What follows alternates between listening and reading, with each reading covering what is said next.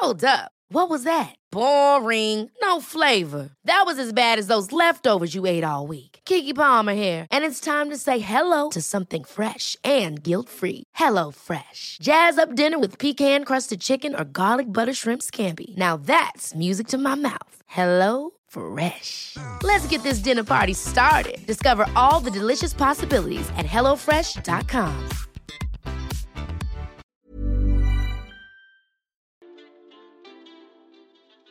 Hey Waffle Gang, I do hope you're well. My name is Mark and today we're checking out some more relationship stories. And if you do love a Reddit story, why not consider hitting that like, subscribe, and maybe that notification bell too.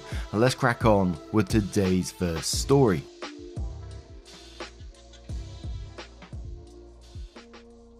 Now today's first story came from the Today I Messed Up subreddit, saying, "Today I effed up by getting a DNA test and revealing a family secret."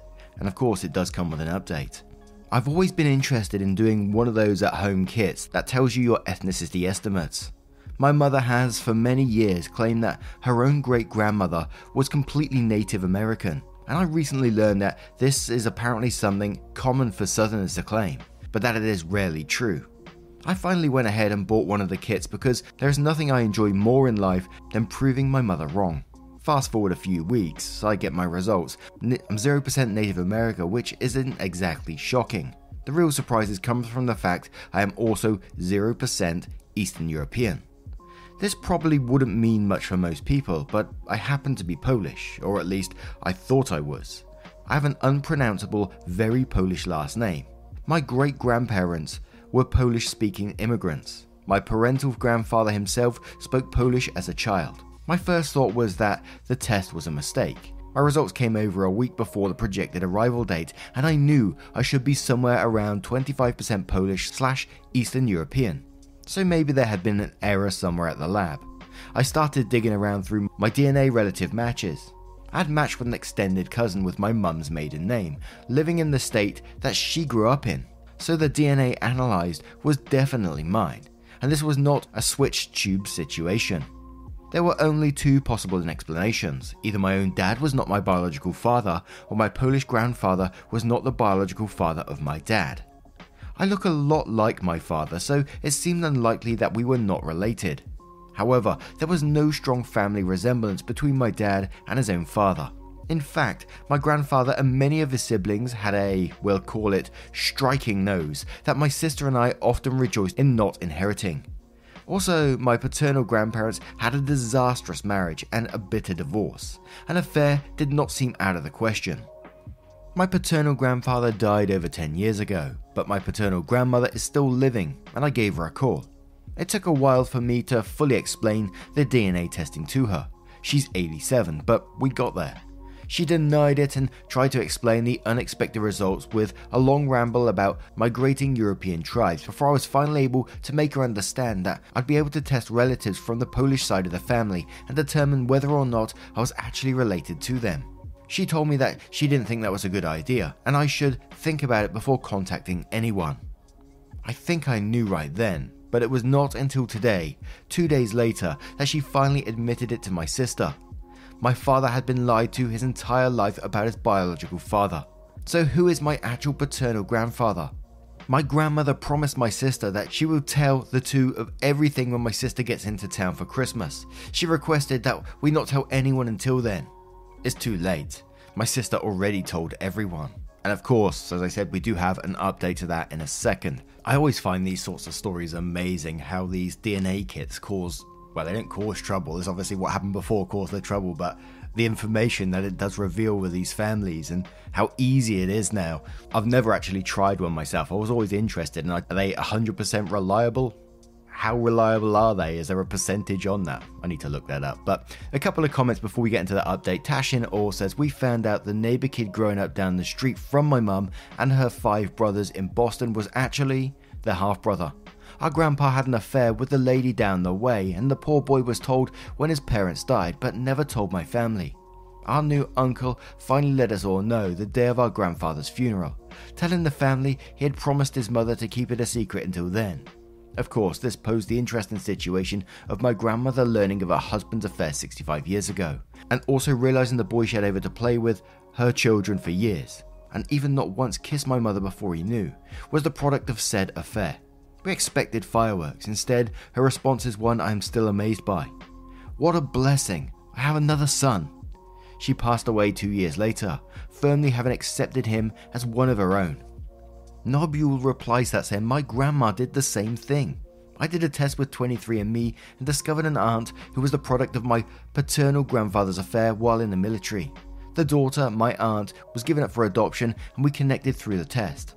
My mum was trying to figure out who she was and how we were related and let it slip to my grandmother. Everyone feared the worst, but Grandma was so sweet about it and said she was happy to have yet another child in the family from the love of her life. He's been gone 14 years now, so she was just happy to find another part of him in the world. New aunt is happy to have a big family that has welcomed her in. The weirdest part, out of all of my aunts and uncles, she resembles my grandfather the most. Patty Lee says, I think a lot of people would be astonished to see their true genetic family tree overlaid on the historical one. I found out I was a doorstep baby and the lies running through the generations before ours are mind-boggling. And one more from Only for F1 who says, yeah, a similar thing happened to me. My aunt is super proud of her rare AB+ blood type. One problem, my grandparents have the blood types B and O.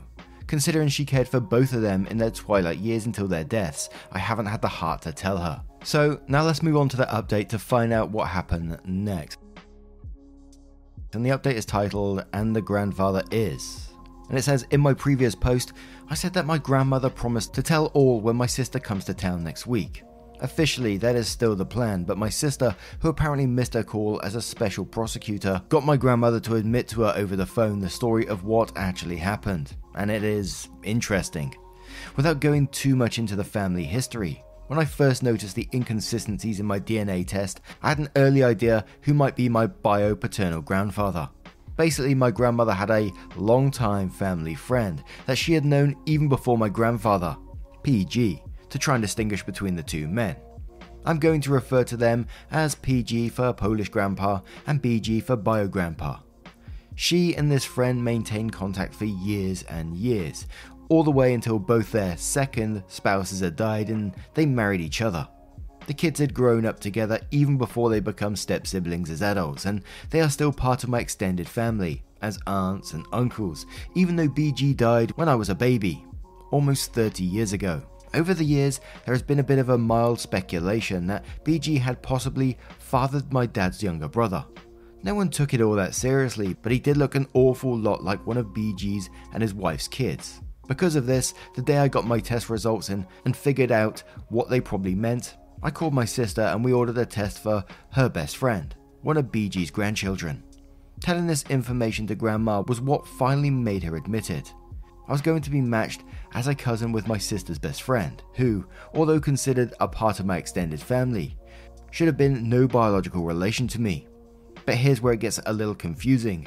My grandmother claims that PG was sterile as the result of something that happened to him in World War II. She says all three of her children are biologically from BG, but that it was done intentionally through artificial insemination. She desperately wants this to be kept a secret from everyone, including my dad and his siblings, because she is worried that people will assume the worst about her. My dad and his siblings were born in the early 1950s. Does anyone know what the odds of this were? How common was artificial insemination back then? Would someone have actually used a friend as a donor? More than 3 separate times. My grandmother had at least one miscarriage that I remember her telling me about at some point. My grandmother has a known history of rewriting events in her favor. I guess it really does not matter at this point why BG was the father, but it is frustrating to feel like she might be just throwing in more lies on top of everything. And some answers to common questions from my last post. A lot of people wanted to know which DNA test I used. I used MyHeritage, but I have no idea if it is better than any of the others. I picked it because it was the cheapest. A lot of people also want to tell me that these tests are not very accurate. I don't really know what to say about that, except that it was accurate enough to know that I did not have any Polish ancestry. Some people wanted to know how my dad was taking all of this. He has not yet been told who his bio father was, but he did not have a particularly strong reaction to the original information. His opinion was that it did not particularly matter to him because whoever it was dead anyway. My dad is not one to dwell on this type of thing. My mother thinks my sister and I are being ridiculous for obsessing over the whole thing. But this is the same mother that still refuses to admit that she does not have any recent Native American ancestry, so. And then December 9th, 2021, it says, where someone asked, was anyone else in the family tested? Did grandmother ever own up to the affair? Opie replied saying my dad and his known siblings have never been tested, but several of his newly discovered half-siblings have some of their children tested and matched appropriately to me and my sister. Grandma never admitted to the affair, and she died 2 years ago, so I guess we'll never know the full details of that story. Everyone in the family and extended family know the truth now, and everyone is pretty much fine with it. No one gave Grandma much of a hard time about it, although no one really believes the artificial insemination story. We've never been able to prove or disprove it. Now I turn this one to you guys. What do you guys make of this situation? Let us know your thoughts in the comments below, and what do you think about that artificial insemination stuff? Let us know, and let's move on to another story.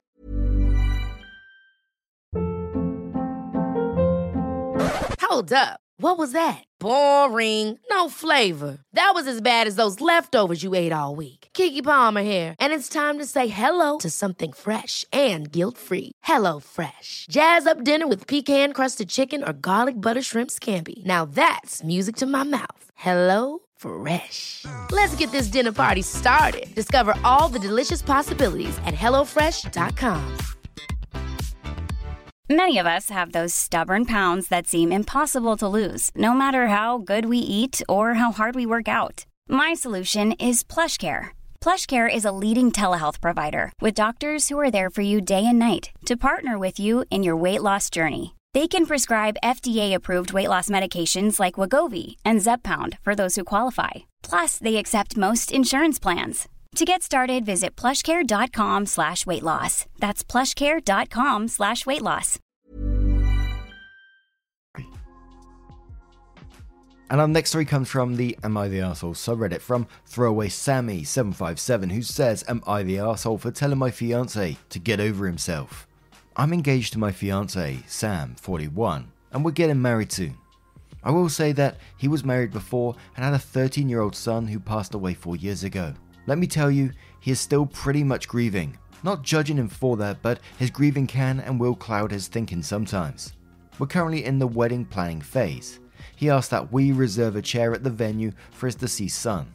I was dumbfounded when I heard this, but he said that he knows his son will be there for him spiritually, and he'd like to reserve a seat for him out of respect and to make him feel included. I tried to be gentle because this seemed insane and told him we can't do that because guests will be asking questions and will think he's mentally unstable. I asked him to let go of this idea, but he offered a compromise by leaving the last chair in the very back empty so no one will notice. I felt uneasy and asked him to just let it go, but he kept bringing it up, saying he gets a say since it's his wedding and his son was and will always be family. I had a fight with him telling him it's my wedding too, and I don't want people to laugh at us.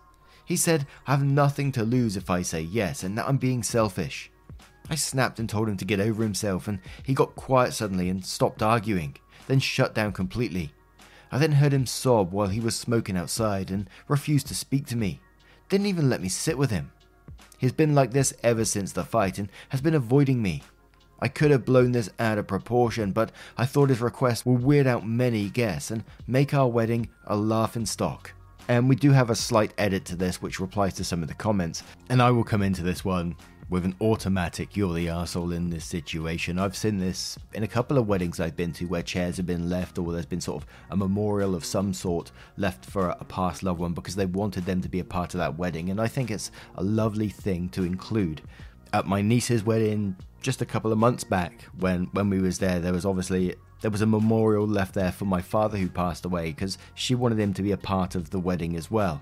And you're surrounded by family, people who love this person as well. So it's not a laughing thing. People know it's a memory. People know it's for a loved one. No one's going to laugh at that.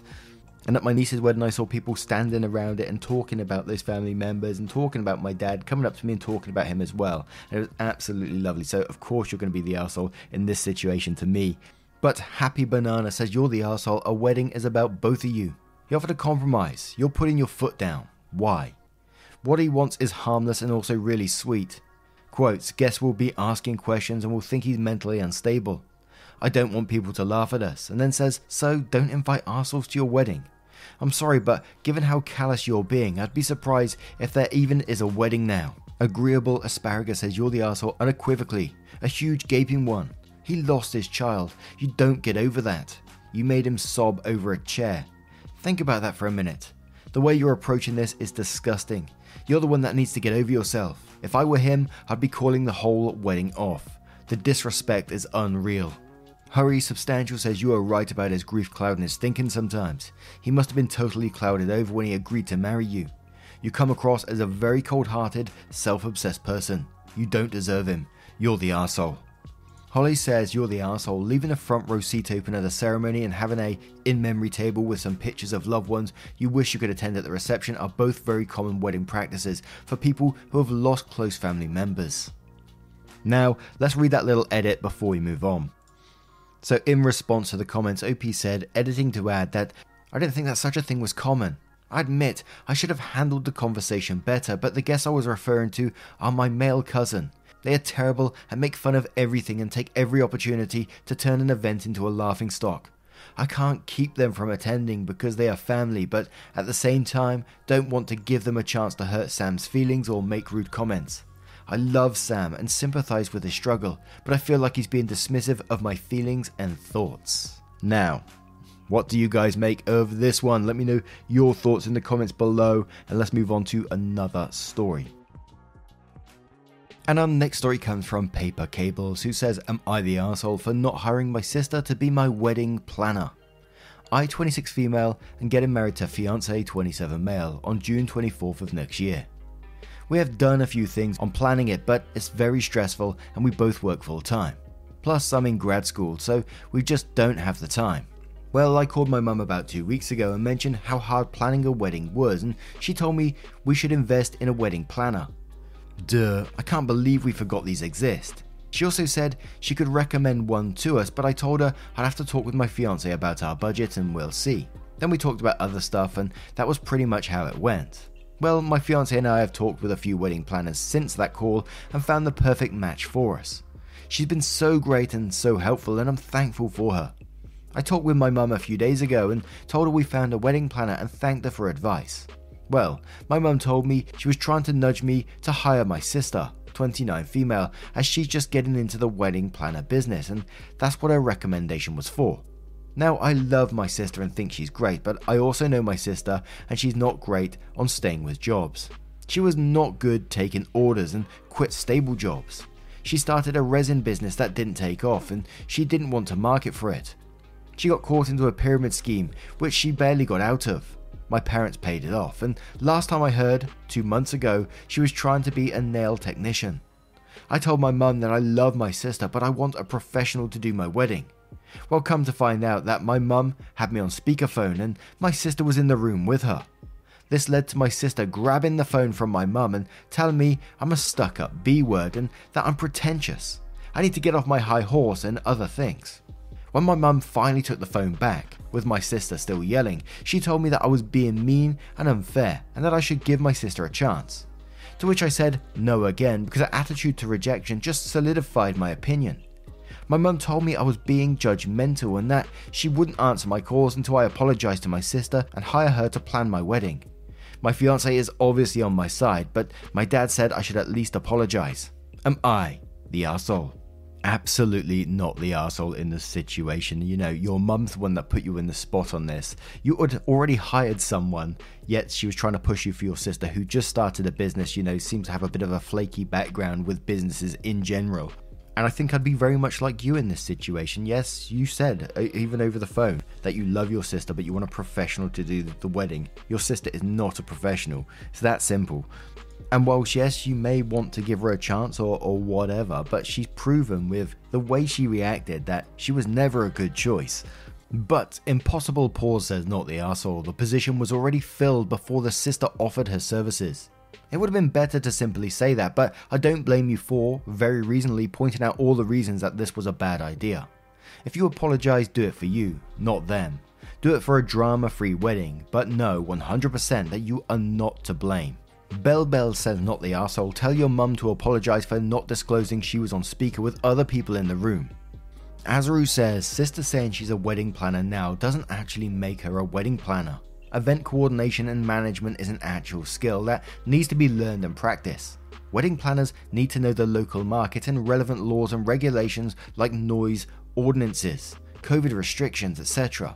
And probably is the most important aspect of the job is having relationships with dozens, if not hundreds of vendors, covering the range of wedding services with different styles and approaches and at different price points. Grabbing the first page of results from a vendor search on the Knot does not make someone a planner. Reminds me of Michael Scott's I declare bankruptcy. Rebel Scum says, not the arsehole, I don't believe in hiring friends and family for services unless it's something you truly want. It rarely ends well, and if something goes wrong, there is always tension because of the personal relationship. You also stated you didn't even know this was something she was trying to do, as last you heard she was trying to be a nail tech so you hired someone else, and you are absolutely right. Her reaction to rejection is insane. If she's going to talk to family like that, how is she going to talk to clients and vendors when things don't go as she plans? And one more from Cyber who says, not the arsehole, her outburst proves you made the correct decision. And 98% of the time, never do business with family. Edit to add, don't apologise. And you'll need to not invite your mum/sister till they do. Now I'm going to turn this one to you guys. Would you apologise in that situation to keep the peace?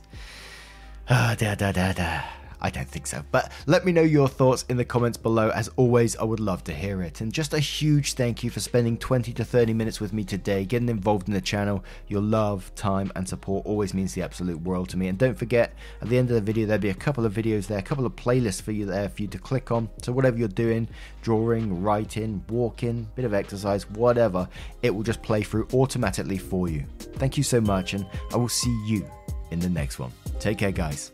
Much love. Yeah, man, I remember being so naive when life was good, weather and palm trees. Back in the day, you were everything I need.